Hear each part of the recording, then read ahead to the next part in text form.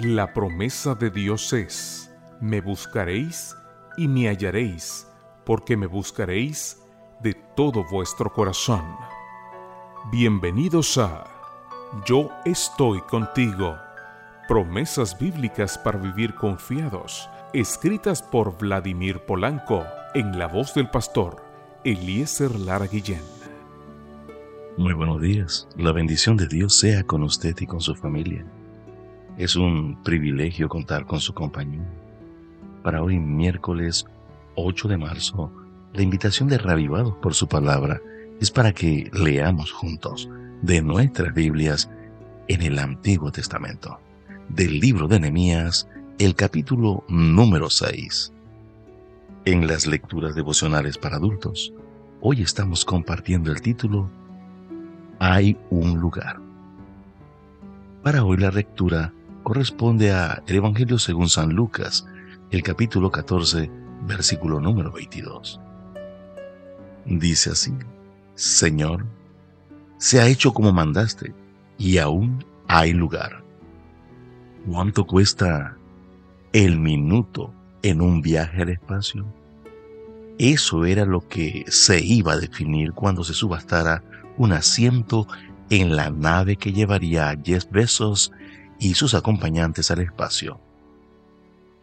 Según publicó Blue Origin, la empresa espacial del señor Bezos, unas 8,000 personas de más de 150 países comenzaron a pujar para conseguir tan preciado asiento. Los que hicieron las 20 mejores ofertas llegaron a la subasta final, que fue transmitida en vivo. Tras 20 minutos de ¿quién da más?, una persona ofreció $28 millones. Y con esa cifra ganó la subasta. Cada minuto en dicha nave le costó a ese personaje anónimo $2.7 millones. Sin embargo, a pesar de haber pagado esa inmensa cifra, el incógnito acaudalado no pudo viajar al espacio porque tenía otros compromisos el día del viaje, así que pospuso su travesía para una futura ocasión. ¿Qué actividad tenía esa persona como para considerarla más importante que viajar al espacio? En realidad no lo sabemos, pero sí nos deja atónitos su decisión y hasta nos sentimos con el derecho de criticar al desconocido multimillonario por no haber aprovechado esta oportunidad. Lo cierto es que algo similar a lo que cuenta esa noticia que acaparó los periódicos y las redes sociales se repite una y otra vez en el ámbito espiritual. A fin de que podamos viajar al cielo, nuestro Padre Celestial costeó nuestro pasaje de ida, y el precio por el asiento en el que ascenderemos no se pagó con cosas corruptibles como el oro o la plata, sino con la sangre preciosa de Cristo. Este texto está en la primera carta del apóstol Pedro, el capítulo 1, los versículos 18 y 19.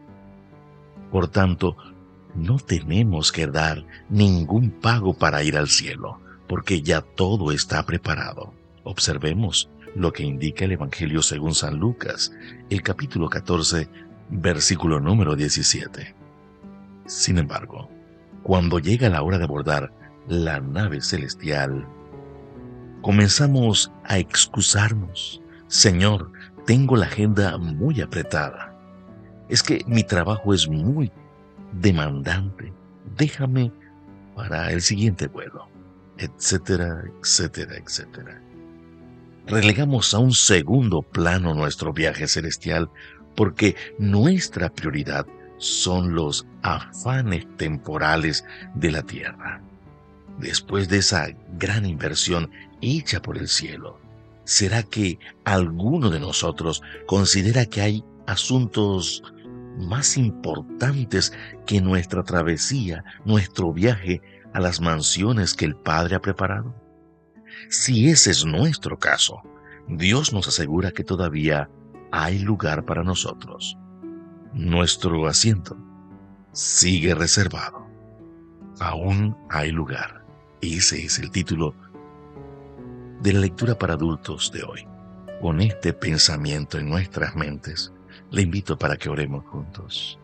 Amado Padre Celestial, gracias, porque podemos tener la seguridad que ya el precio ha sido pagado.